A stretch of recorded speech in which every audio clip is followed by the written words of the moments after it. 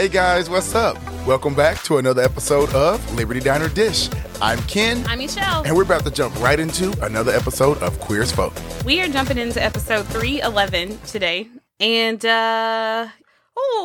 Girl, I am floored. Okay. I was trying to decide, how to describe what I'm feeling right now, but I don't know how. Girl, I'm pumped. Like, like you said, I don't know, but I know, my blood is I have, a pumping. whole lot of different types of energy flowing through me right now. Crazy.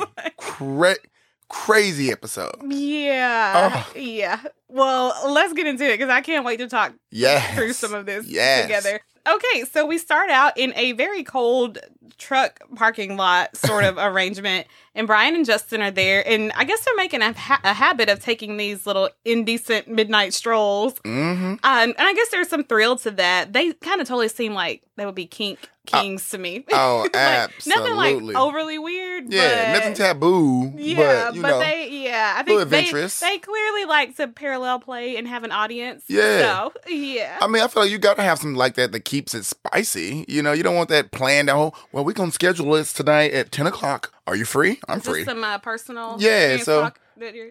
No, you capping? You coming for me? Don't come for me unless I send for you, boo. No, okay? I keep it spontaneous, okay, over here. Okay. We hold it down over here. But anyways. So they find the secret sex trailer, and it's marked Pittsburgh Power Tool. And they tell the leather-clad doorkeeper that they're there for the Feldman bar mitzvah. So they go in, and there's some action in this place, but it also seems like it's pretty miserable conditions. It's very cold, it's freezing, and it sucks, and not in a positive, life-affirming way. Yeah, no. Right. I know I couldn't have done it. You know, I don't like going outside in our cold weather, and I don't know if that's even considered cold. Cold okay? for us is like 65 degrees. Yeah. It's like, ooh, no. Like, no. So, I'm definitely not. Okay. Yeah. So while this whole sneaky sex throughout the city thing might have seemed like a good idea, the shutdown of the back room at Babylon and all the other places is making things pretty hard for our boys. And not hard in a good way. Right. Justin says there has to be someplace else they can go, and the trusty faithful loft to the rescue. Thank God. Under those orange lights.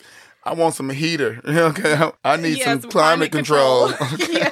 Yeah. So I'm assuming this is one of your favorite scenes of the episode? Oh, well, you know I do love me a good little, you know what I'm saying, Justin and Brian little session. Yeah, it was hot. It was really good. I mean, for real. I think for me, it was the hand in the hair and the soft kiss on Justin's shoulder, and how he slides his hand down his back, that really makes the moment for me. No, seriously. And then that cheek kiss, there's just such a sweetness. Even in a hot scene, there's something sweet to it also. Mm-hmm. Brian says that Stockwell has finally done it. He's forced them to stay home and do these activities in their own beds. Yes. And Justin reminds him that he's the one who helped turn them into straight, law-abiding citizens. But he says that in run. Yeah. Okay, you're gonna get up and leave after you say it. Yeah. Because he gave a look that could kill. Yeah, Brian says, well, call me Dr. Spin. And I think he might have warned that as a good thing at first, but now he's kind of regretting that a little bit. But really, even though it might look like this is all about Brian not being able to have sex in public places, I think he can see the part that he played in creating this monster. And the truth is, the right to sexual freedom is something that Brian values and adamantly believes in. But also he can see that other members of the community, there are things that they value and that there are freedoms that they have and that they enjoy, and those are being infringed upon. And so even if he doesn't care about some of the things they care about, he recognizes, okay, I see. And also, this is just the start. If they're doing this now, can you imagine before when he's even elected? Yeah, before he's even elected. So, I mean, it's only going to get worse. Yeah, and even if before he could say, we talked about that, or he was like, okay, well, I'm going to be in New York, it doesn't matter to Right. me. But still, he cares about, some of his family will still be there. And then he's just like, but no, just as a gay man, I'm not going to be a part of something that creates such a toxic environment. Yeah, toxic and controlling environment. Yeah, so maybe Brian waited until it got a little bit more personal, but I don't think it's just about him at this point. He's like, okay. Definitely not. I mean, he's seeing the bigger picture. Yeah. And when Justin says to him, well, you're the one who helped him, I don't think it's accusatory, and it's not meant to shame or guilt him. It's just like, well, those are facts. Yeah, it is. I mean, those are facts. Yeah. And we tried to tell you he was up to no good. You wanted money and power, and we understand, that's what you wanted. We know that you weren't 100% on this. It was business, but at the same time, I mean, Yeah, sometimes all money ain't good money, you know? Right. So sometimes you got to like draw the line and know your boundaries, how far you're willing to go. Yeah, you know? But I think now this is after, they had that last scene in the last episode where Brian goes out with Justin when he's doing the posters and he's going to help him, and they're doing that as a team. And so I think Justin is like, at one point, you were contributing to the problem, but he knows that now Brian is trying to find some kind of way to be a part of the solution. Well, then Ben and Michael are at the diner in the very early hours of the morning, and they tell Debbie that they've been out trying to find Hunter so that they can tell him he's positive. And Debbie wants to know why they are involved in this, why Ben has to be the one to tell him. And Ben tells her all about Hunter naming him as his uncle at the hospital and that whole deal. Debbie is worried about Ben getting himself in legal trouble. I was a little bit surprised because Debbie She's the same thing with Justin. Yeah. I mean, you just took him in. Well, I don't know. I mean, I guess she's speaking as a mother and like, okay, she treats Ben as like her son now in some ways. And so you don't want him to get in any trouble, any legal trouble, and get himself wrapped up into something because she doesn't really know. Like, Ben has this very special, even before we get to what happens in this episode, Ben has had this special connection or the special draw to Hunter, but Debbie doesn't have that. Even if she can be a compassionate person, she doesn't have that to Hunter specifically. And so I guess I shouldn't be surprised that she was bringing up the legal stuff.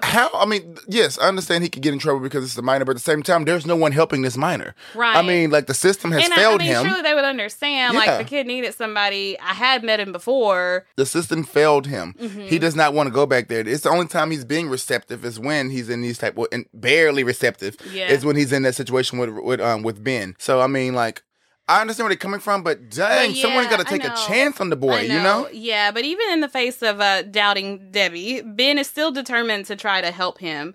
Well, Debbie does know where to find him. She's used to seeing these young hustlers coming in the middle of the night in these early hours in the morning, and she happens to know that they have relocated to the warehouse district. So Debbie keep her ear to the ground, girl. Sure does. Okay. Yeah. She does. Okay, spill the tea, girl. So then Emmett and Ted are having brunch at the girls' house, and this is good. They're socializing. They're getting out of their apartment in there with their friends. But I almost can't even look at Ted. No, after I don't. Last episode, don't want to look at Ted. I mean, we're not even getting into later yet. Just after last episode, I can barely look at Ted. And I know that you don't just happen into situations like the one Ted found himself in the last episode. I know that life has pushed him down pretty far lately, and when you're feeling low and alone and in that lowliness, you do very desperate things. He shouldn't even feel alone, though. I know, because Emmett has been right there. Now, true, a person can't really necessarily get into your situation, but they can be right there beside you or try to be as close to you and as supportive as they can, and Emmett has been perfect in that, I feel like. But even though I can see the path that led him there, I can't help but be a little disappointed about the destination. Yeah, like, that was the worst destination. Like, I almost expected him to come back with some guilt and some remorse and to try to find a way to apologize and talk to Emmett about it. But no, he's acting like nothing ever happened. Right. Mm-hmm. This man, I know he is sad. Because during the brunch, he won't even hold his head up. Right. You know, like he's constantly down when he's speaking. He doesn't feel worthy to be around any of them. Yeah. He doesn't. But I mean, come on, bro. Like, that's definitely not him. It's totally out of character. And I think that's why I'm hurt. Because, I mean, he was the sweet one. He was the one that was caring. He went above and beyond. He's always had his insecurities, his issues, and his self-love stuff going on, you know, or lack of self-love stuff going on. But, I just never... I guess he's always been more like logical and more of a pragmatic person. Right. And, not a good look. Well, the girls are asking how things going for Emmett. He is booked and busy. He's finally quitting Torso. So he's been doing all his party planning while he's, working at Torso while building his own business on the side. And then they ask Ted, and he's got nothing to report. Melanie and Lindsay want Ted to help them establish college fund for Gus, and I like what they're doing, and it doesn't sound patronizing because Melanie brings some real life examples of how Ted has helped them before with their finances and investments and with their taxes and their budget and things like that. So it makes sense for them to be offering this to him. I mean, even I'm pretty sure Ted is on to them, but this is in his field. and they're friends trying to help him. He's gonna do. They came to you because you're great at what you do. Right. They came to you because they're your friends. They came to you because they can see that you need someone. You're struggling right now. Right. So we're here for you. We're not only friends, we're family. Mm-hmm. That's what we do. We take care of each other. I love what they did. I thought that was such a sweet gesture. I thought so too. Well, then we see Brian, and he's with Stockwell and his team, and they're getting ready for the final push before the election. This is, again, why I say it cannot be February, because mayoral elections are usually in November, but maybe it was a special case this year. Very. Well, Brian is wanting to show Stockwell with as many different racially and culturally diverse groups as possible, make him a man of all of the people of Pittsburgh. And so he's like, you can go to the Asian American Center and to this center and to the Gay and Lesbian Center. And Stockwell is reluctant to appear at that one, which is interesting because he was so happy to get their endorsement in the last episode. In fact, he says, I'm not too popular in that neck of the woods. And I think that shows that he only cares about that, how that endorsement looks for his image and for the votes it could get him. He doesn't care about them or their causes. Because I don't think he wants any kind of personal association with the gay and lesbian community. Like, they can support me, but I don't support them. Mm-hmm. And no one wants that. Well, Dr. Spin, of course, has something to say about that. He says, since they endorsed you, it might work in your favor to show up and shake some hands there. Just be seen there with them. And he says those extra votes could come in handy. One of Stockwell's staffers says, well, wouldn't that be a laugh if it was the gays who put you in office? And you can see Brian, like, fighting himself to not jump across the table on that guy. Seriously. After all the work I've done for you? Right. Well, I don't know if they even know. I don't know if they know about Brian. We know Stockwell knows. Well, no, he does, because everybody knows. Remember, Stockwell announced it at that press thing. So, they know. Yeah, like, dude, I forgot about that. Yeah, like, boy, chill out. Because what you were doing with the campaign was not working. Right. Okay? Take several seats. The polls have shown that the race is getting tighter, and while Brian has been working his magic for Stockwell, the campaign for Deacons has been making some moves as well, apparently. I mean, Debbie has been faithfully wearing her Deacons for Mayor button every episode. That part, okay. Plus, I would imagine that some of the swell in the numbers for Deacons are a result of and a response to the actions of Stockwell. Yes. Like people who are kind of retaliating against what he's been doing. And I'm pretty sure maybe the posters, too, that Justin's been putting up. Exactly, yep. Well, then Emmett and Ted are on the Ave after they left the girls' house, and Teddy clearly knows that Emmett was in on the ploy to to keep poor Teddy busy. And he sounds a little upset, and I'm kind of like, you got your nerve. Okay, like, I don't know how to even take you. You're mad because you're not working, you don't have anything to do, and you're mad because we're trying to give you work. Some work. Like, like, what do you want me to do? Yeah, and after you were just drugging in another word that I don't say. Yes, for real. After you were just doing all that, and you want to be upset that we're trying to help you. Well, Emmett tells him that it's not about pity, even if it was convenient, and it would kill two birds with one stone. Like, they get to help their friend, but they also get to do this thing for their child. The girls do need to build a college fund for Gus, and Ted is an expert, so it just kind of makes sense. Plus, Ted and Melanie are really tight, and like we said before, it just really makes sense for them to do this that way. Well, linking back to Teddy's night at the Paradise Motel, they pass Mark on the street. Oh, Lord. And he calls Ted's name and introduces him to two other guys, and they are high as Georgia Pines on the street.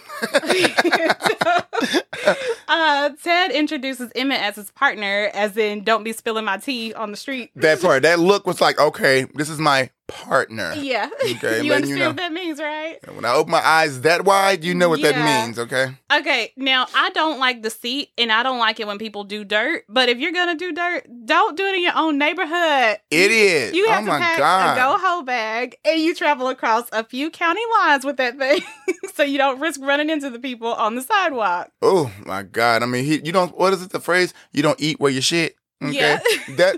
That's what he did, okay? Because now you done ran into the little trick on the street. Like, come on, bro, get it together. On. Well, Emmett is just making conversation because he's kind of like, okay, who's this guy? And well, Emmett's like, okay, y'all just leaving Babylon? And Mark tells him that they're going back to his place for a little private dancer party. No, they finna have a little rendezvous. a little ponderosa on over there. Okay. Yeah. Mark invites them, and Ted says no thanks some other time.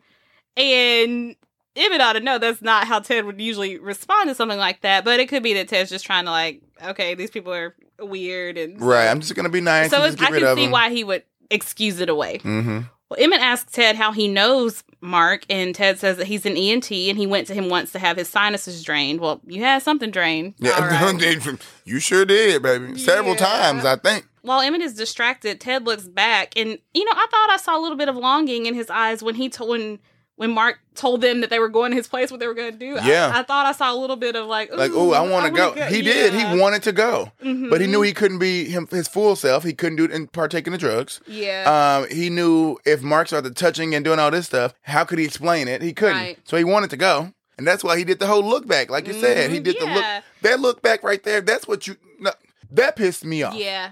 It was one thing if you had like a little one-line thing, you got mixed up, you were right, down and out. Like, okay, I need to get it together. Yeah. But the fact that you longing, you have that look like you want to go, then you do a look back while your man talking to you. Right. Like, I mean, that's just disrespectful. It was. And Mark sees Ted looking back. And I think Mark has known since he ran into Ted in the hallway at that vending machine that he's got Ted hooked. Yeah.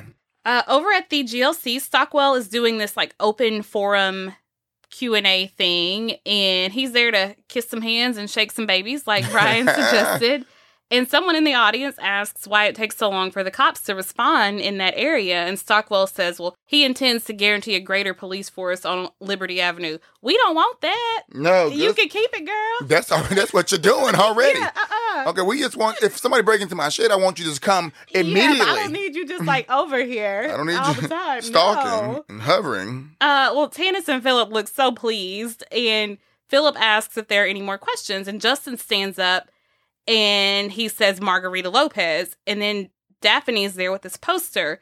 Margarita Lopez was a transsexual. She was murdered 5 years ago, and her killers were never found.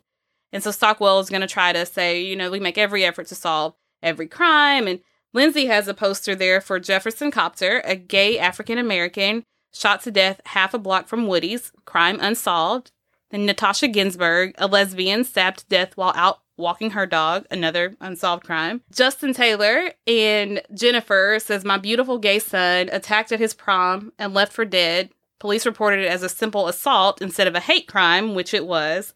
His attacker got off with community service. And this scene to me is so sobering and chilling. No, it's chilling because you can also see it happening today. Yeah, because like out in our real world, we're like, say his name, say her name, say their name, where that's a very real and relevant hashtag.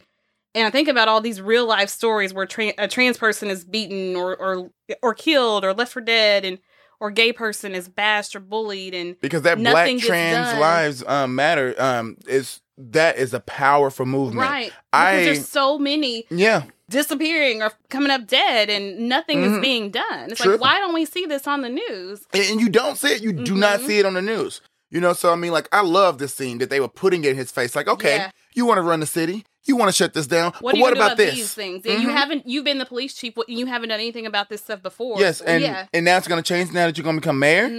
I mean, so I love that they called him out. They called his bluff. Like, you're not going to be down here having us, using us to get your win, No, not at all. Yeah, they put him out there in Front Street. I love that they made Stockwell look at this. I love that they made us as the real life audience in the real world look at this. Like, this show is so ahead of its time in so many ways, and it's honest in so many ways. And yes, they push boundaries with like scripted gay and lesbian sex scenes and things like that, but they also push the cold, hard truth in your face. Yep.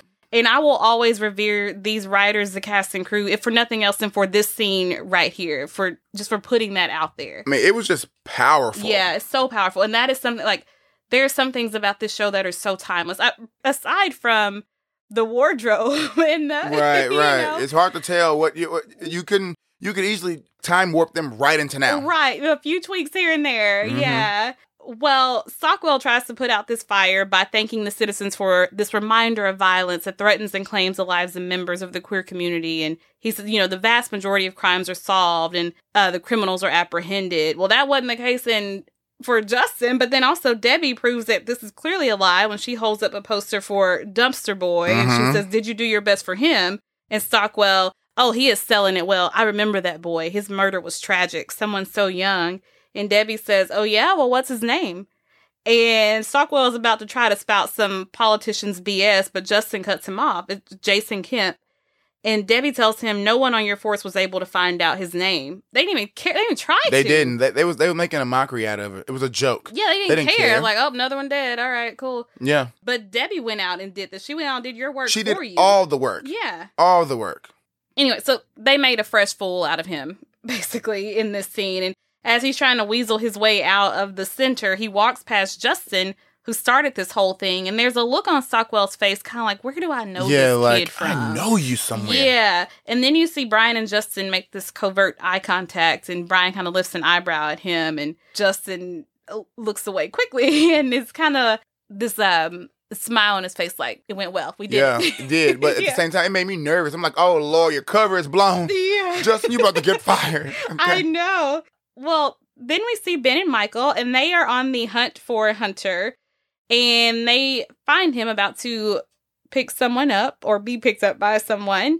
And Ben goes over to him. It's like, hey, I need to talk to you. It's important. Well, Hunter doesn't want to hear it, but they're like, hey, you really need to listen. And Ben tells him that he was tested for HIV when he was in the hospital and that he is positive. But currently his viral load is undetectable and he's a healthy young kid for the most part. And so it's really great that they caught it when they did. Mm-hmm. So even though Ben is delivering some tough news, it's still manageable right now. And so, he's still got hope. Like, he's giving, like, hey, man, we caught it early. If you get ahead of it now, you know. Right, get ahead of it, stay on top of it. Things can be okay for the most part. Well, Hunter hears this and he walks off, and Michael asks if he even cares. And Hunter says or kind of pretends that he doesn't.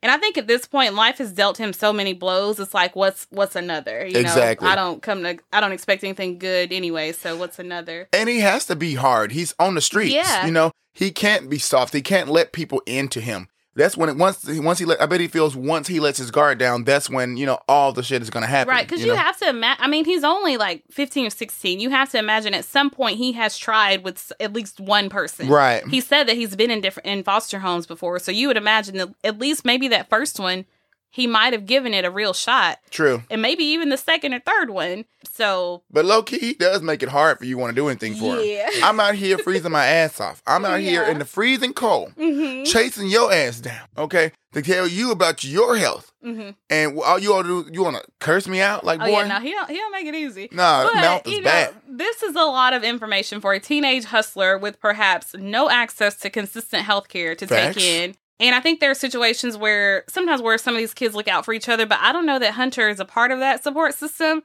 because no one was there to help him when he was jumped by those guys a couple episodes back. It was Ben and Michael. Yeah. And Michael says, well, if you don't care about yourself, care about the people you could be putting at risk. And I get that. But I mean, he's talking to a 15, 16-year-old. He's not caring about that. He's thinking, they gave it to me. You know? Yeah, one of them gave it to me and didn't care. Yeah, they didn't tell care. Me they didn't disclose to me. And also, like, if they're wanting to do it with no protection, then they taking the risk. They're paying for it. That's what he said. Yeah, you pay your money, you take your risk. Yeah. And that's very true. Like, you know the dice that you're rolling. And so, is it irresponsible to do that without disclosing it? Definitely. But life is life sometimes. Yeah, life is life. I mean, it's a very unfortunate situation. Like, I mean, life dealt him some terrible cards. I feel like he was kind of forced into that type of lifestyle. At 15, like you said, we know he does not have a job. So, I mean, this is the only type of work that he can get. This provides a roof sometimes, you know, it's how he can get food. I mean, so it's just very, very unfortunate. Very unfortunate. Yeah. And he walks away seemingly unaffected, but I do think that he cares. You can just kind of see it in his posture. I saw the care in him. Yeah. It felt like they hit him in the stomach. You know, like, but I mean, what's he gonna do? Sit on the curb and cry about it? Like, the only thing that he can do to survive for the next day is to continue working how he's working. Right. And so, at least that's all in his mind. That's all he can do. So, yeah. Well, Emmett and Vic are preparing food for an event, and they got stuff everywhere. They're so busy, they're almost to the point to where they need a commercial kitchen. So business is really, really good for them. Let's take a little side note. Okay, y'all remember what was that season 2 where Uncle Vic couldn't cook anymore and bake and stuff? Well, he got his mojo back because when I say everything out there that's laid out, I want to reach to the TV and grab some every time they're talking about their menus or prepping their food, I'm like, I want some of that. Damn, I want that. Yeah. And I do want to just pause for a second on this point that things are going so well for them because life around them, I feel like, swallows up the success that they're having. Right. And just the fact that, like you said, Vic has got his mojo back, and he's got his man, and he got, come through, Vic. He's out here cooking, and he's earning some money, because before he felt like he couldn't contribute, he couldn't work anywhere, and so I want to give them their little moment in the sun. And you can see Vic even got a little sass on him now that he got a man. Like, I mean, he's back. He used to seem so sad and dry. And now, I mean, not just dry, but, like. But just kind of. Yeah, like okay, like, this is my life. I don't have anything else. But now that he has a purpose, and then, he has someone to live for. And a purpose. Yes. And those two things, man, can make all the difference in your life. It doesn't have to be a romantic person. Right. Yeah. Well, Ted is working away at the computer, getting his financial wizard on, and he gets an instant message, an IM, I guess, from Mark, and he asks Ted if he wants to see Tina tonight, which is crystal meth, according to the internet. And Ted says no thanks, and Mark says, well, we'll be waiting for you if you change your mind. And Ted gets up. This moment, I'm like, okay, this is kind of good. Ted gets up because he realized that he needs an exit ramp. And so he's trying to get Emmett and Vic to, let's go out. Let's go do something, anything. Let's go see a movie. Let's go get dinner. And so I think Ted clearly recognizes the pull, into this. And, right. For some people, well, according to science, and if you agree with this, you don't have to.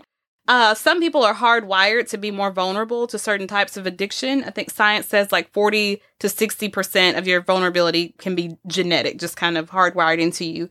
And maybe Ted knows that about himself. Mm-hmm. But even if he doesn't, he knows that he doesn't want to have to fight against that, because I think he already knows that he's weak against it. Right. Which we clearly saw on the street when he looked back at the guy. So it's good that he's trying to get them to keep him occupied. But I think if you're at the point to where you know where your feet will lead you if you're left alone, you need to pull in some direct help. Yeah, but he needs some real help. Go seek counseling. Okay, you need to do that. Or tell somebody if you don't feel like you can tell Emmett. Yeah. Tell somebody what's going on. Well, I mean, he really couldn't tell. Only person he could talk to, he couldn't.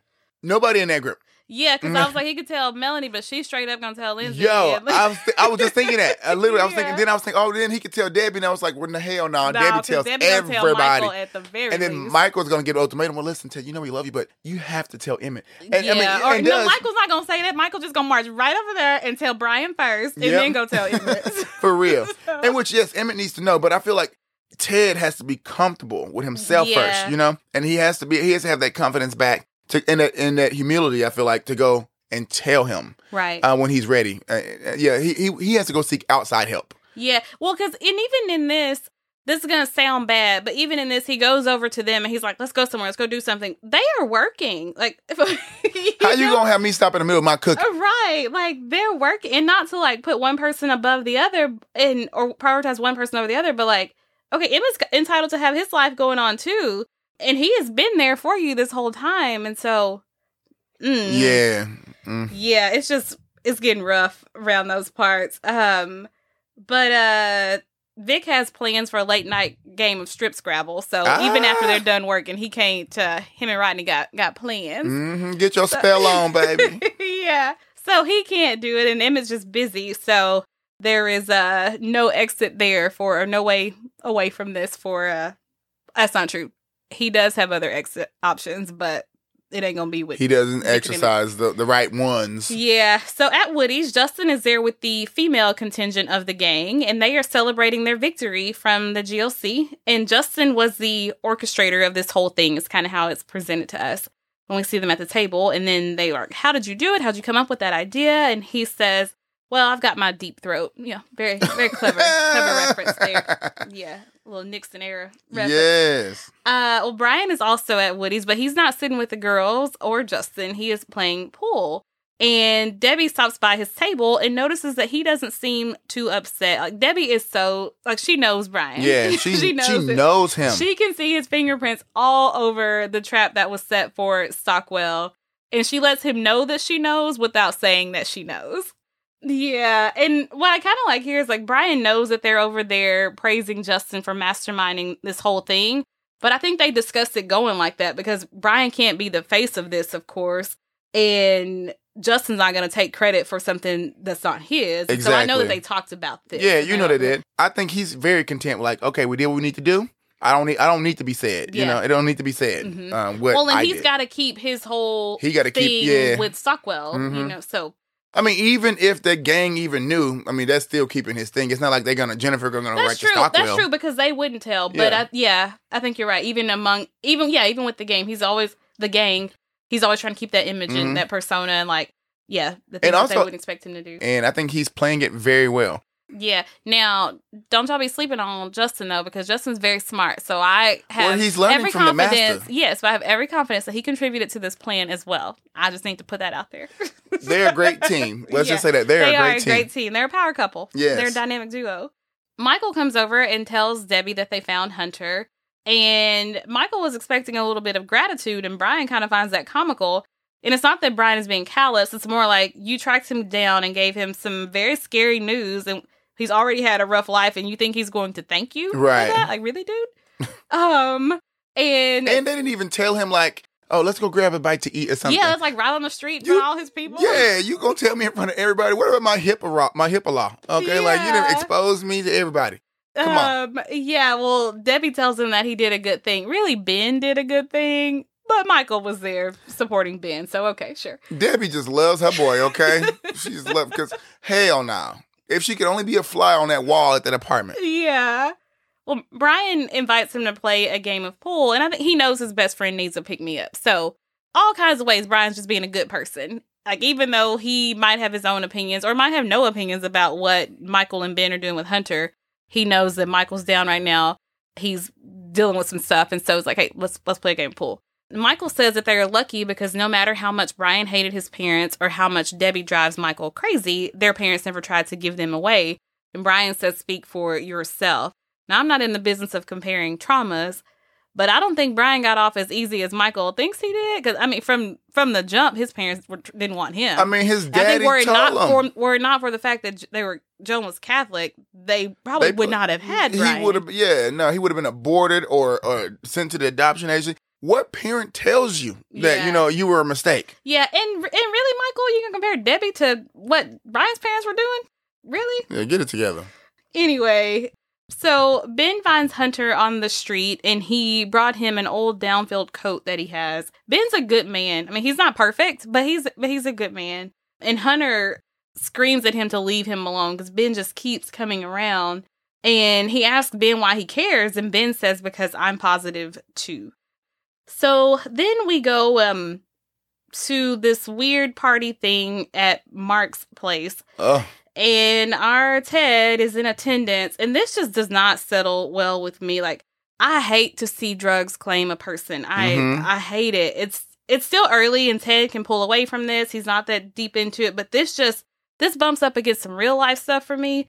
And it's just hard for me to watch this whole thing. I know. I did not like that party scene. But it happens so often in this community. Mm-hmm. You don't know how many people I've met personally who, and they're great people, but somehow that little party life has just consumed them. Yeah, well, I know at this time when they were filming the show, and probably still, crystal meth was huge in the gay community. Yeah. A huge problem, and so, yeah. It still is. Still is to this day. But yeah, last episode, I was okay. Not even okay, but I was like, okay, he got a little nose candy. It's going to be okay. But to see him in this scene, smoking the pipe, I was like, he's not doing coke. You went from mixing vodka and Vicodin to crystal meth? Girl, I was blown the hell away. Yeah. I could not believe it. Yeah. Well, so Mark is telling Ted about the white party. It's coming up that weekend in Palm Springs, and Mark invites him to go, and he's describing it to him like everything is great and white and glowing, and it's perfect, and there are men around everywhere, and everybody wants you, and to Ted, it all sounds very amazing. To me, it sounds like he's a used car salesman. Get your ass on, okay? Yeah. And all of this could be Ted's for a few thou. A few thou? It can all be yours. Yeah, for a few thou, yeah. To have this heaven on earth experience that Mark has explained. I gotta And it's the way he said it. You can afford a few thou, can't you? If you don't get your hustling ass away from me. Right. Tell him the truth that you broke and your man is paying for everything. I gotta pay your way, his way. Yeah, and your homeboy his way. Hell no, okay? Yeah. Oh, and I think I misspoke last episode. I don't know that was cocaine. That was probably meth. I think he was snorting the crystal meth. I think so too. I don't because think you can cocaine. shoot it up, smoke it, and snort it. Trust me, guys. I do. I told y'all, like, I go to the little resource center. I meet, with me working on the strip here, I meet so many. Thank God I have never met a kid like yeah, oh God, like what's how heartbreaking, like Hunter. Yeah, I haven't met a kid like Hunter. It would be so hard for me to see someone so young going through that type of situation, you know, or even just, I haven't experienced a situation like that, but I have experienced situations of, like I said, these people dabbling to the drugs and it's consuming everything on them. So I like to kind of volunteer my time whenever I have at the resource center and try to give any advice or, you know, help them out any way possible, because I think some of these people just need some type of positive light, positive influence on their life. Well, the thing, eventually I'll have more to say about this, but one of the things about crystal meth is how it makes you feel about yourself in that moment while you're on it. In that moment. And so the people who are searching for that feeling in themselves, if they could get that from somebody else, now, not in every situation, clearly, because Ted is getting a whole lot of love from Emmett, but you need more than just one type of love and one type of support. I so appreciate those centers and those people who volunteer their time and therapists who work there and things like that, who try to help these people find a purpose and try to reconnect them with the people in their lives. So, yeah, I'm sorry, I might have gotten very off topic. But yeah, let me just, one thing, and then we can move back onto the on topic. I spoke with a gentleman once, and he said that he tried it once, and it took him down a rabbit hole. And ever since then, he's been chasing that first high that they can never catch again. And that's something, like, that's something to think about. Like, it's terrible. It takes you on this insane roller coaster, but you never make it back to the top. You only do that one. It's only all drops. It's never up. I know it's it is always so down. hard to live in recovery, and you know, I know people who are living in recovery, and I am just so proud of them, because I know for some people it is a daily struggle. Yes. So wow, again, something else. We talked about the scene with them doing the posters with the people, but even this, like putting the whole drug issue out there, just putting that ugly truth in our face too. Oh man. Well, on another note, Ben has a bowl of soup for Hunter, and a bit of the chill has fallen off of Hunter, literally and figuratively. It goes to show you that you never know what a person has going on in their life. Like, life can happen to anyone, not just hustlers on the street. It can happen to a guy who's in a committed relationship and is a professor at a university, like Ben, because I'm pretty sure when Hunter saw Ben, he was thinking, what's this guy, you know, how's he going to relate to me? Like, why does he care? What's his angle? What's he doing? Like, but then to hear that Ben is positive, and whatever Hunter had in his mind for what a positive person, like how you become positive and what that person looks like. And then to see Ben, like, you just never know what a person's got going on. At 15, you think being positive, that's the immediate death sentence, you know, especially because even like when they told time. him, he was like, okay, I got AIDS. Yeah. Bye. He just straight bypassed HIV. Didn't even hear right that you're into undetectable. Yeah, didn't even hear that part. any of that. So, I mean, he's, like you said, he's thinking, how can you understand what I'm going through? But then when Ben, you know, disclosed his status to him, they kind of like you said, softened him up. Like, wow, you know, he's trying everything to get me where I need to be. I mean, he's not going to change overnight, clearly. Right, no. I mean, too many years on the street, but he's not going to change overnight. But now he understands, and he has someone that he can turn to, you know, and someone that can truly understand what he's going through, or can guide him onto what to expect. Yeah, or give him a little bit of hope, I guess, in a way. Hunter asks Ben how long he's had it, and Ben says he tested positive 3 years ago. I think that math is a little fuzzy, but we're going to blow on past it. Hunter asks what's the big deal, and because Ben looks healthy, he's got his career, he's got his partner, he's like, okay, so what should I be afraid of? But also he's a young, invincible kid, and Ben tells him that there are some challenges, like socially, psychologically, like there are some challenges to it. And Hunter says, well, I'm a kid. Do you mind, like, talk down to me? But Ben isn't going to do that, because he, like, yeah, age-wise, you might be a kid, but he knows that Hunter is processing this more than he's letting on, and he's thinking through it more than he's letting on. He's affected by it more than he's letting on. Well, then Michael gets home, and he is not super happy about this, but he doesn't go into one of his rage He was things. pleasant in this scene. He was pleasant, yeah. And he just kind of goes off and does his own thing. Well, in the bedroom. My thing, shut the door, bro. Like, this is a kid, man. Yeah. So Michael's not too happy about it when they get to the bedroom. Ben told Hunter that he could stay there, and he didn't give him a time limit. Now, this is bad blood on Ben, though, because you already know Michael doesn't even like this kid like that. Yeah. Well, y'all all got cell phones. You could have been like, I'm going to the restroom right quick. Hey, babe, I mean, I know. Let me just finish. Let me finish. Hear me the whole way. Yeah, hear me the whole way out. Yeah. But I don't like surprises. Okay? Right. So, I mean, I can understand where he's coming from, but at the same time, bro, you know what the kid is going through. Stop tripping. Yeah, I think at this point, Michael has realized, okay, Ben's not going to let this go, but Michael does want to, okay, well, what's your plan? Like, what plan do you have in mind? And Michael says, you hardly know him. And Ben says, well, actually, we're related by blood. Facts. And this is personal and important and significant to Ben in so many ways. Because even before he knew Hunter was positive, when they first met him in that episode, the first episode we met him. Right. I guess 308.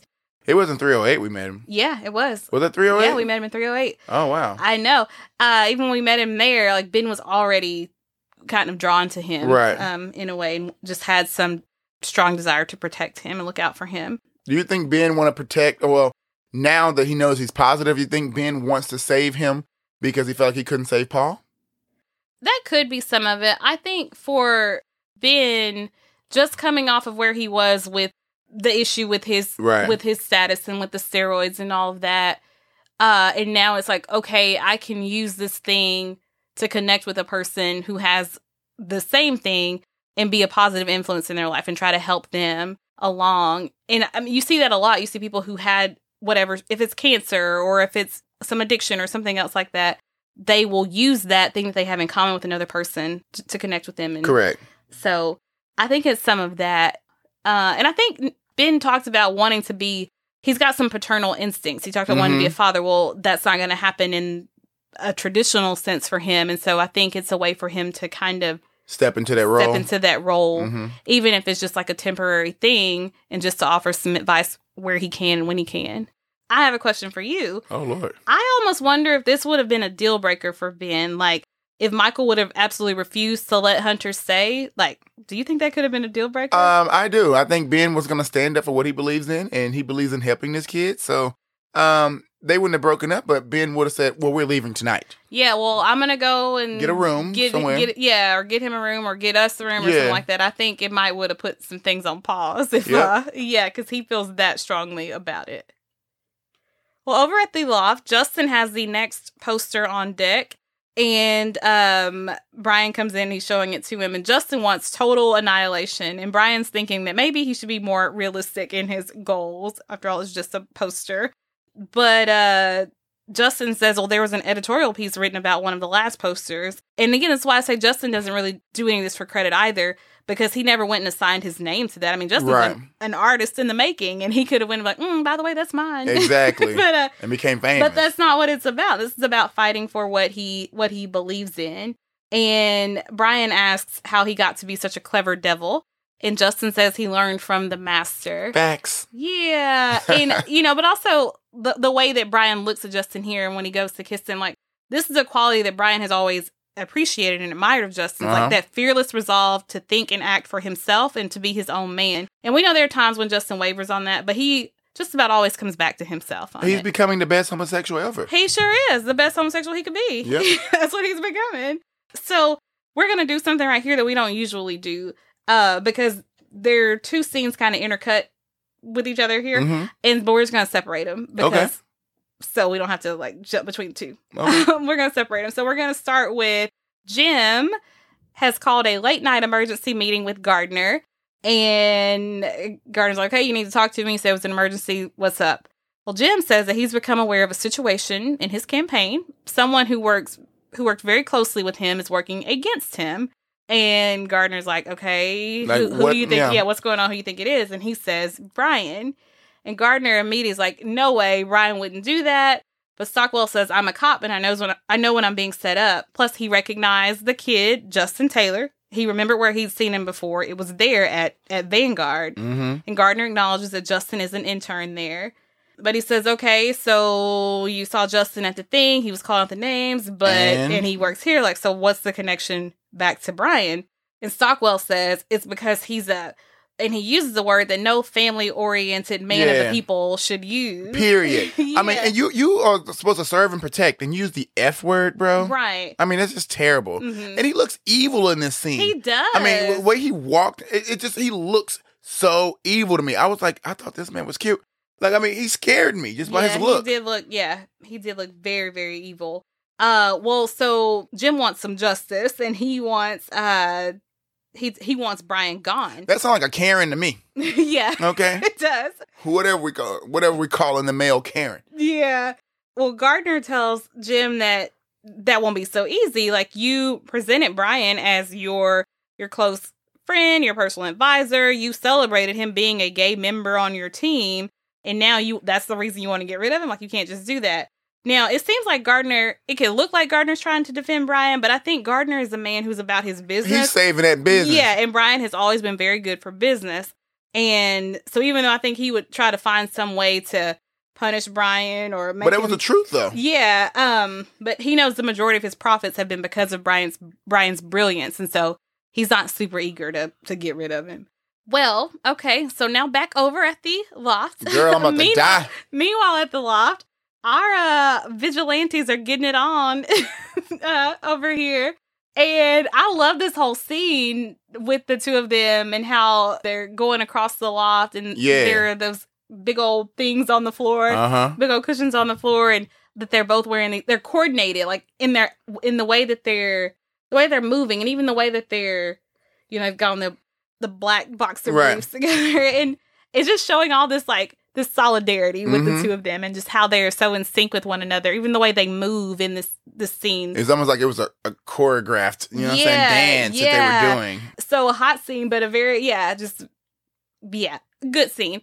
And I even Brian's down on his knees kissing Justin's belly. That was hot because you see it in reverse, because this whole time it was Justin on his knees to see Brian. I love that Brian, he's versatile, I guess. I love that how he shows the pleasure, give the pleasure. Relationship. Yeah, he's in that relationship. Like, he's not just about taking. Yeah. Exactly. And he makes Justin feel good. So I love when Brian removes Justin's sock and Justin slides his foot down his torso. I thought he was about to suck on some toes. I was like, okay, y'all really going for it. These two are really, they're really going after it. Well, things are hot and steamy down on that floor cushion, and there's a knock on the door, and so they pause. And for one, let me just stop you there. For one, if I'm in the middle of doing some stuff, I don't care if it's a knock, the phone ringing, my mama calling. No, I'm not. I'm not Brian stopping. Usually does it. I mean, sometimes he will, but other times he doesn't. And people just walk right in on it. But they do stop, and Brian goes over to the door. He doesn't.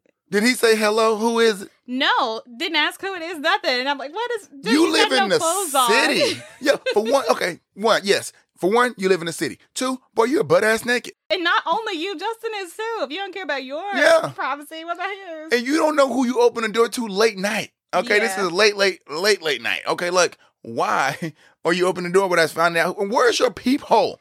I know. I'm gonna go over to the loft and just carve a peephole in the door for him.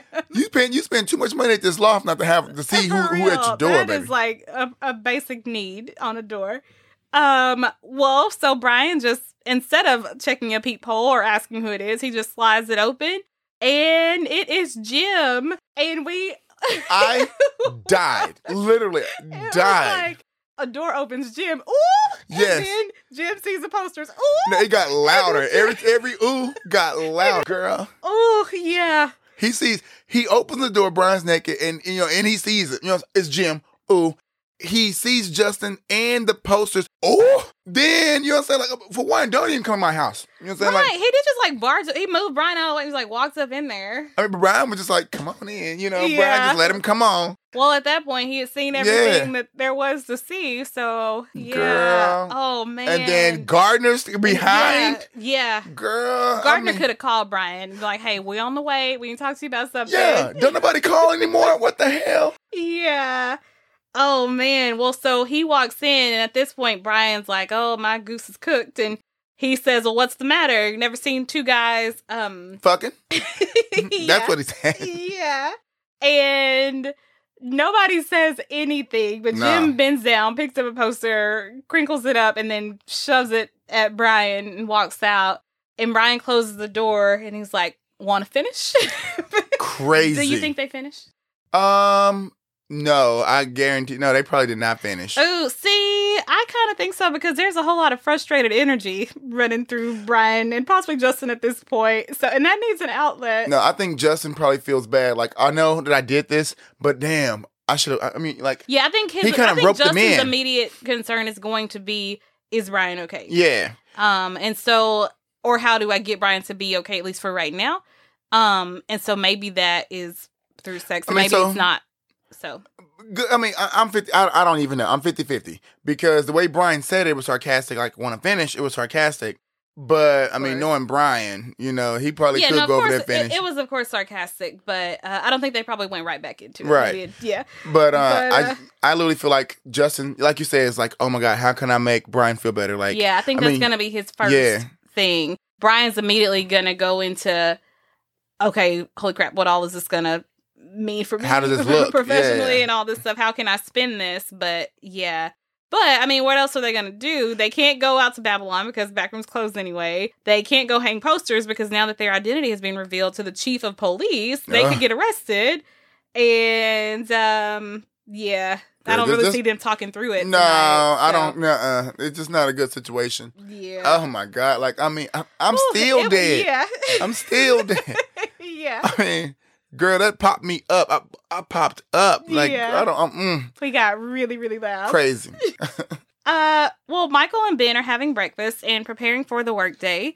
Ben's in a natural caretaker mode, and he's asking Hunter about school. He's making sure he has a healthy breakfast. And even Michael has calmed down a little bit, and I thank everything sacred and holy for that. I do get his hesitation to have a stranger just move in. But it was the lack of compassion that was rubbing me the wrong way from Michael. That's what I was saying yesterday. I mean, I'm sorry. That's what I was saying last week on our last episode. But yeah, to see Michael refreshed this morning, Michael's been cute. It was nice. It was fun. I feel like okay, Michael's gonna make a connection with Hunter. Yeah, he was making jokes with him. Yeah, he was trying, making an effort. It was a good little interaction between the two of them. Yeah. So they're going to leave for the day and go to work, but Ben tells Hunter that they will be home around 7 so he can come back for supper and to stay the night if he wants.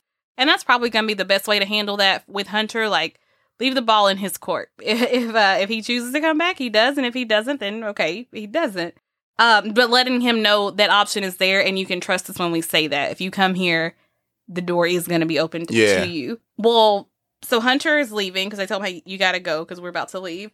And Michael follows him out into the hall. And I admit I was a little nervous because every other time that Michael has followed a blonde-haired teenager out, it's been some bull. Always. Always. So I was very nervous and not very hopeful.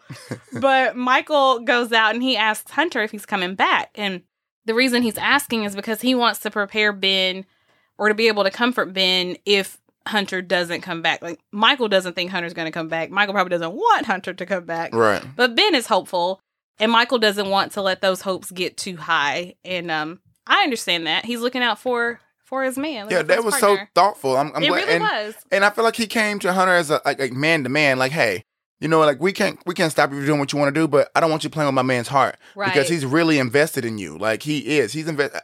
And he was honest. I'm not invested in you. I don't believe you. I don't trust you. But he does. So with that being said, please don't hurt him. And if you plan on doing that, then let me know now. Let me know, yeah. Let me know now so we can squash all of it. I respected Michael in that moment. Yeah.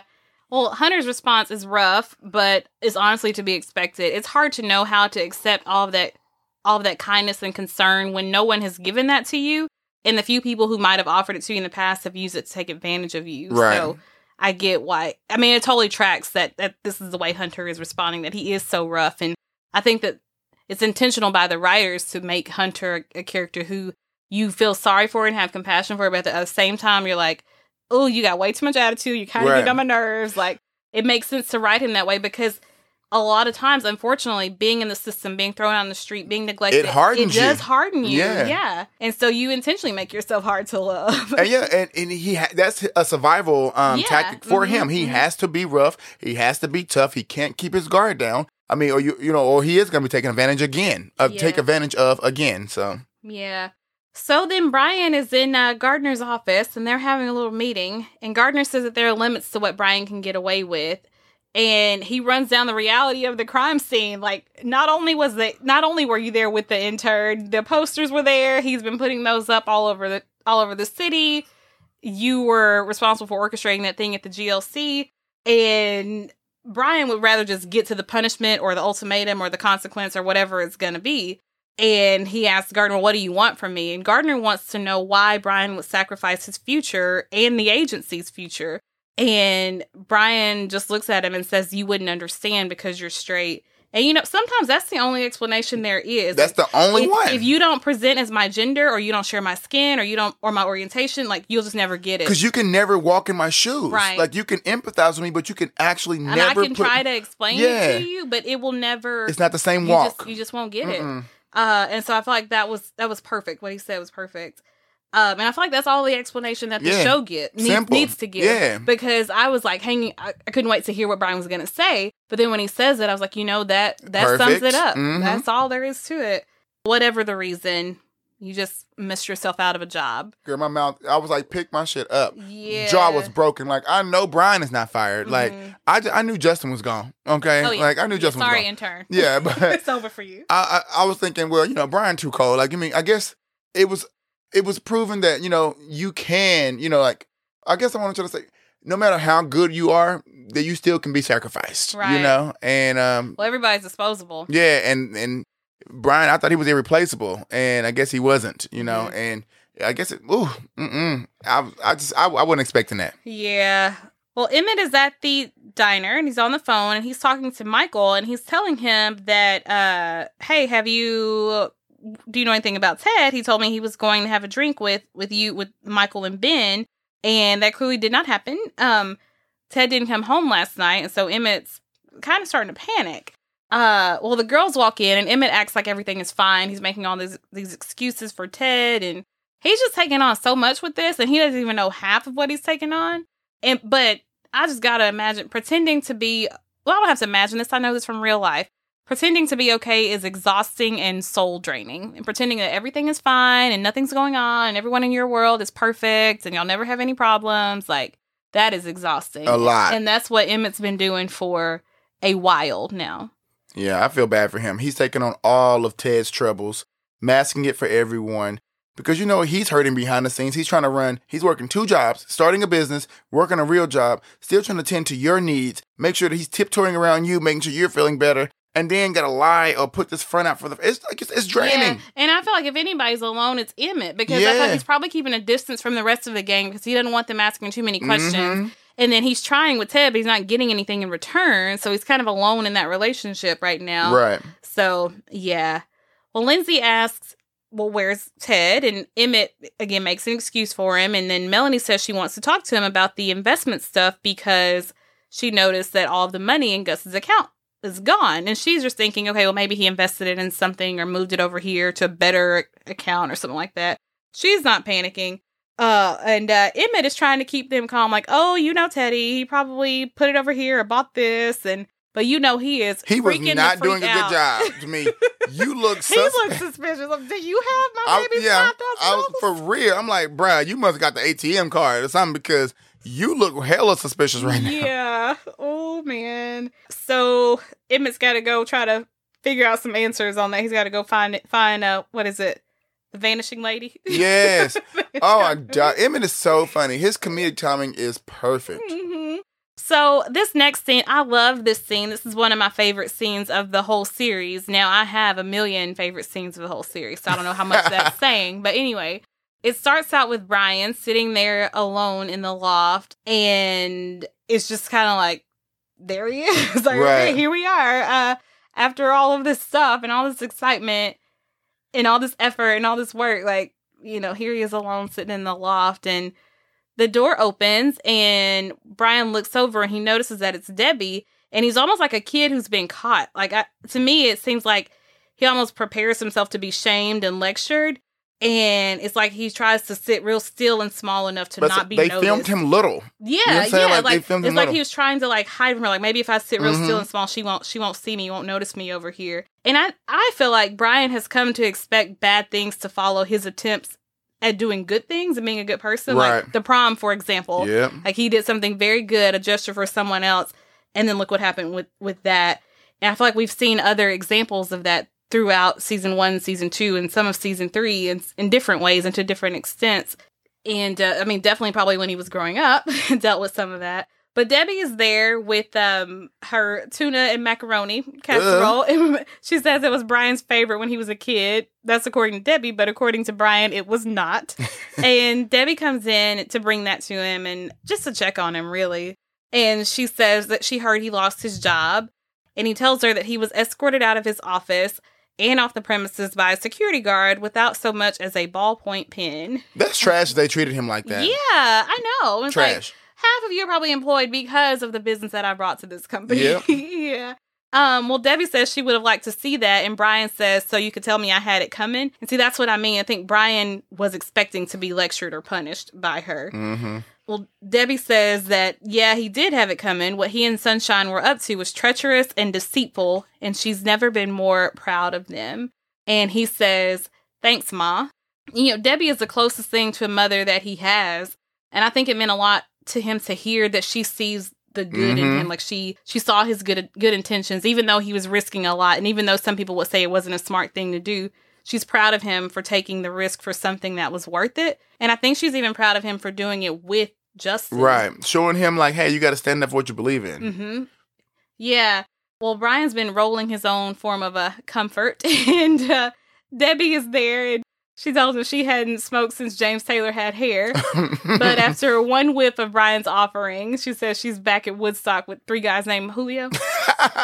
And so Debbie's getting ready to leave. She says she has to go do some laundry, but I think she sees that Brian doesn't need to be alone right now. He needs her. Because he's going to heap that blame and guilt right on top of himself if he's left alone and just dig himself way down into a dark hole. Like, we see where Brian goes when he's in an emotionally dark place. And so Debbie recognizes that in him and knows that, yeah, he doesn't need to be alone. So she decides to stay and share a little smoke with him. She says she threatens him, if you tell anyone, you're a dead man. But he looks so down. No, he looks so down. I will say that moment was really, really sweet. Yeah. That she actually stayed and, you know, she did something that he liked to do. Mm-hmm. You know, and she wasn't lecturing this time. She was fun. She was listening. And so I enjoyed seeing them together. Yeah. Well, she says, you really scared me. I thought this time you had finally gone too far, sold your soul for money and power. And she says that she knows those things are important to him. And we've talked about Brian's need to have external validation because of his own self-worth issues and, you know, not seeing your inner worth. And so needing all these external things to show that you have some value. Another reason she knows why he needs power and success, like Brian grew up feeling like no one wanted him. So it makes sense that he would spend his college and adult years needing everyone to want him, but in a way that he still has to maintain that he's unattainable. So now he is the one doing rejecting. When you're a person who struggles with deep-seated rejection issues, it's important to you to be the one who rejects people before they can reject you. And so, like, to my original point, money and power make Brian desirable, and they give him this control in some ways. And so all of this makes sense as to why he would need money and power. But also adults who are still processing childhood traumas or not really processing their childhood traumas, a lot of times they'll have things that they can point to and hide behind to make it seem like they're okay. Like, everything's good. I'm thriving. Nothing to see here. See, I'm successful. I'm in control. I have all this power. People respect me. Not never people love me or like me, but people respect me because I'm in charge over here. And Debbie says that each time he would reach the precipice, he would always manage to pull back. And she says that she believes it's because of his innate goodness. And he laughs, but I think she's right. Like, Brian is a good person. She's right. We all know she's right. Yeah. And I think that there's something in him that wants to act on that being a good person, but he's worked for years to build up this other persona thing. So, yeah, she says each one of us is born with a sense of right and wrong. She's trying to quote some philosophers, but she's, feeling all that. over the place. But go ahead, Debbie. We're with you, though. We're following. We got you. And she says, and we know the difference between right and wrong. And she says that Brian is no different. I feel like not enough people acknowledge the good within Brian. Like I said with Ben earlier, he's not perfect, but I do think he is a good man. I agree. Yeah. So then their joint is empty, out, over. What do you say? What is it? No, done? it's out. It's done. Okay. Well, the cherry has burnt out. Yeah, it's done right before Debbie starts singing White Rabbit. Apparently, she loved Jefferson Airplane. And she says, well, now we have Britney Spears. But now these days, we protect Britney Spears. Yeah, not so much, Debbie. Not too much on the girl, okay? Yeah. Well, before Debbie leaves, she tells him to lay off the bad boy routine because he's too old for it. And it isn't true. It isn't true. And I would add that he doesn't need it. Yeah, he does not need it. And we understand that you put on... We understand why you put on, but it's not needed anymore. Like, we see right through all that Maybelline, the way that you treat Justin. So, you know what I'm saying? Like, go ahead and drop the act, babe. Yeah. Something else I wanted to make sure we talked about is Brian worked really hard to get where he is in his career, and now that is gone. Like, you think about how hard he worked to get this partnership when his job was on the line, and he's made a lot of sacrifices and put work before a lot of personal things, even his relationship. He lost. And there. That's one of the reasons, or one of the contributing factors to you losing your relationship, because I definitely think that missed trip to Vermont was one of the big factor. Yeah. That was one of the big ones. Yeah. So Brian has done this because that was really kind of all he knew for sure he was gonna have in life. Was his career and what he built himself, because it's hard for him to trust other people because the people who were supposed to teach him that when he was a kid failed him miserably at that. And so his career is very important, and it's okay to just be driven professionally. And he is very driven professionally. And now, because he did a good thing, stood up for what was right, that saying no good deed goes unpunished. And I think, so yeah, in a way he is kind of, even though he didn't get a lecture from Debbie and he got a lot of encouragement from her, the situation itself is like, oh, you tried to do a good thing. Shame on you. Look what happened. So Ben and Michael are home eating dinner, and it's clearly set 7 or 3. after.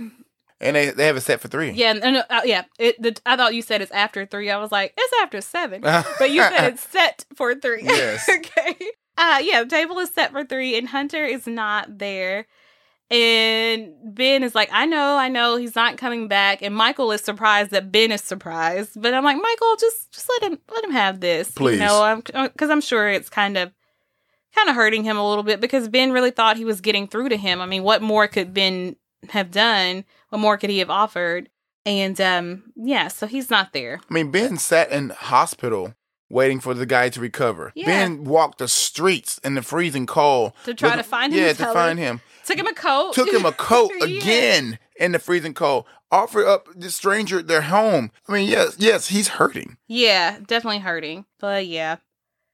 Well, we see Brian and Justin out on the street, and Justin is right by his unemployed man's side. That part, okay. He suggests, Brian, you can file for unemployment, or you can use the time to write your memoir. And so I think Justin's acknowledging the situation and not being like, oh my God, Brian, I'm so sorry. Because, Brian doesn't want to hear that. Brian makes his own decisions. Justin didn't force him into doing this. I think Justin helped Brian get off the fence, but Brian does make his own decisions. Because Justin never asked him to come do that. Right. He didn't even want to tell him. Justin was going to do it regardless. Yeah, you popped up even on when me Brian and told me. him to stop it, he was like, no, I'm doing this.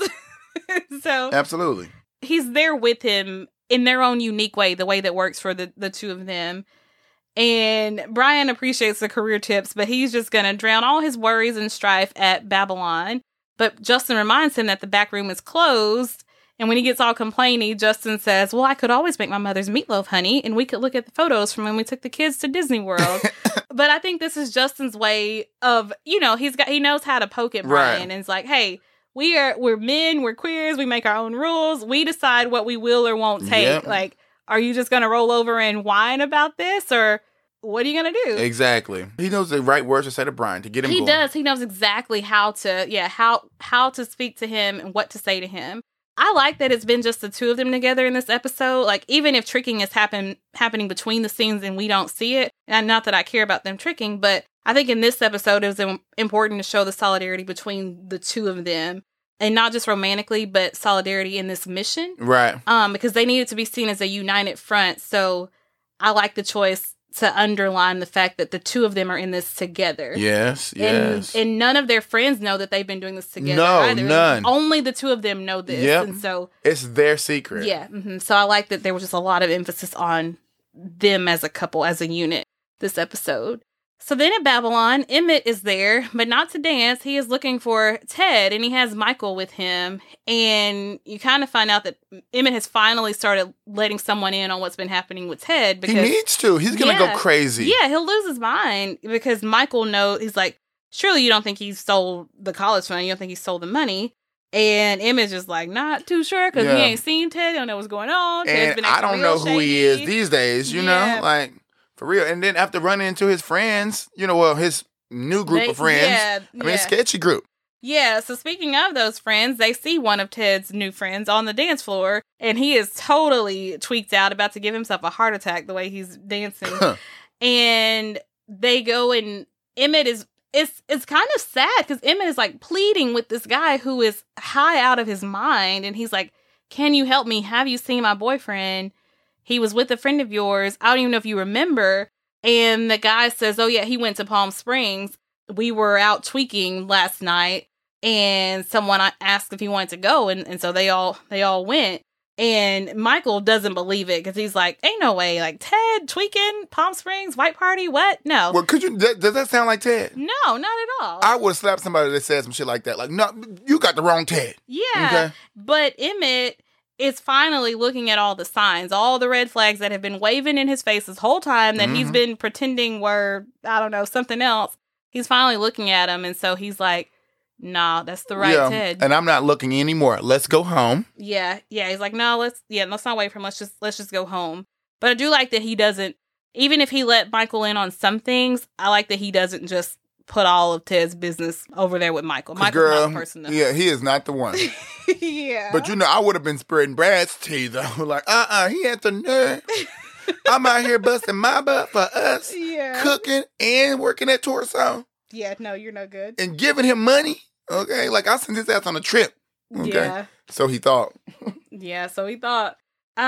So Michael and Ben are ready for bed, and there's a knock on the door, and Hunter arrives at 11:59 and 30 seconds. 30 seconds before curfew. I like that I'm glad that he came home. Yeah, it was cute. It also shows that, yes, you listen. Yeah. And also, you know that we're good people and we're here for you. We're not here to take advantage of you. I love that they're reintroducing him back to a real family type situation, you know? Yeah, and he probably waited till 11:59 on purpose. He did. Because he's probably been sitting downstairs since like 7, but it was like, nope, on principle, I ain't going in. Girl, he been sitting in that stairwell looking at the clock, okay? It's too cold. He ain't tricking out there. Yeah. Then we see Mr. Brian Kenny storming through. Earlier, Brian and Justin were on the street, and after Brian was like, okay, no, we're not going to go home and eat your mother's meatloaf, he had a little bit of an idea, got some inspiration. So we see Mr. Brian Kenny storming through Babylon with a sledgehammer.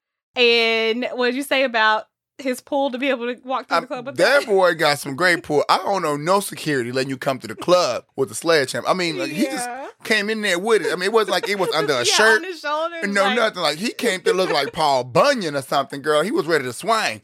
I was like, okay. Yeah. I mean, Yeah, well, it's funny you say that. It was supposed to be an axe, and then they switched it to a sledgehammer, which I knew it. It's a better choice. Yeah, because you don't bring no axe to no damn club. Gosh, no. Please don't do that. No, like, come on now. Yeah, that looks very violent if you do that. So he goes right over to that locked door and knocks the lock right on off of there.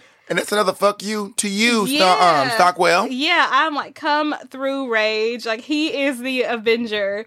And I love that in this scene, he lets Justin walk in before him, because this isn't just for Brian. This is for everyone. Them. It's for the smaller them, Brian and Justin, but also for the broader them, the men who should be allowed this freedom if they choose to partake in it. Right. So, yeah.